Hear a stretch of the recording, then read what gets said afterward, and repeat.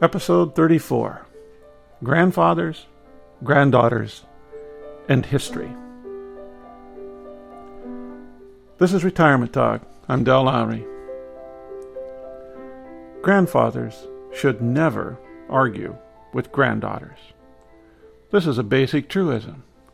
It just doesn't seem right. Last summer, my 11-year-old granddaughter and I had a little discussion or disagreement concerning history. Maybe it was more of a clarification. I hate to think it was an argument. My granddaughter and I, we get along. But on the value of history, we did have a little disagreement. Zoe, my granddaughter, and I were talking about her school. She said she liked math, language, science, and most everything else in school. The only subject she didn't really care for was history. Well, this was impossible for this grandfather to accept. After all, I had spent most of my life teaching history in one form or another. She said she was more interested in the future, what was going to happen, not what happened way back then to other people. Her attitude reflected the trend in education that is all too pervasive today. Today, the focus is on reading, writing, and arithmetic, the no child left behind fiasco that is stalking our schools today. The testing craze that has infected, if not destroyed, the real essence of education was being revealed in the thought processes of my own granddaughter. This was unsettling. I pleaded the case for history.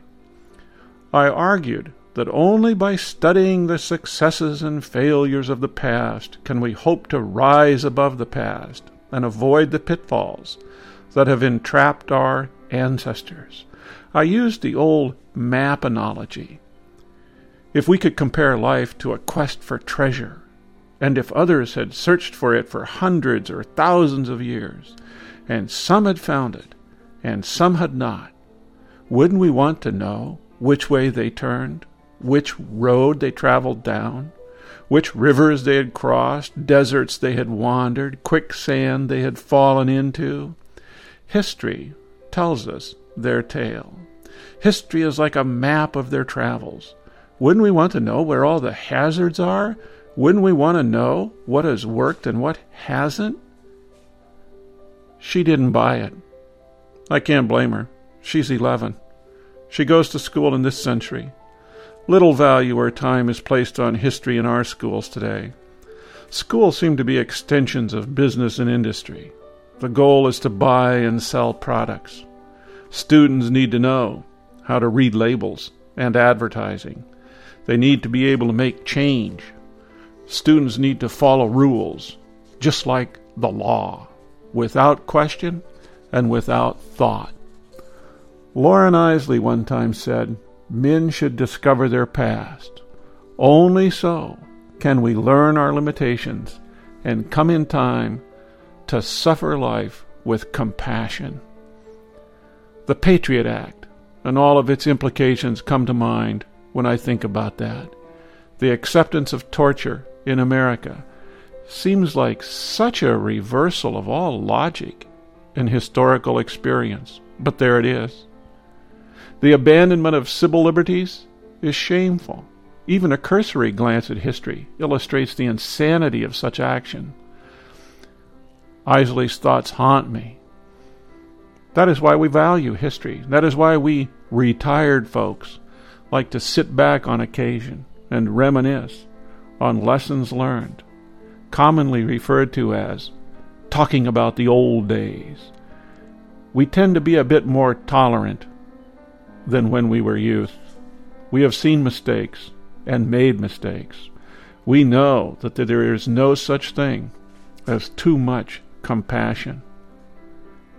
I recall a conversation with my father-in-law when he was in his 80s. He was a very religious man. He and the American Lutheran Church had been lifelong companions on a daily basis. definitely a possessor of family values. He was a product of the Depression. He was a Roosevelt Democrat. We got along politically. One night, as we sat in his overheated living room and watched the evening news, a comment was made about the poor quality of news in today's world. As an example, Janet Jackson's baring of the breast was mentioned. He turned in his chair and said, "What was that all about anyway? All that talk about a bare bosom. Men have been going without their shirts forever. Why can't women? I mean, I can understand it when they use those old wringer washing machines. But nowadays, no one uses those anymore. Why can't women go without their shirts if they want to?" And then, almost as an afterthought, he added, "Who made that rule anyway?" We grandparents need to talk more to our grandchildren. We have experience in knowing limitations, and we certainly have learned to suffer life with compassion. I'm still a fan of history. Hopefully, my granddaughter will move that way in the future. After all, her education is just getting underway. We older folks don't have an excuse. This is Retirement Talk. Linda Sutherland plays the Bach.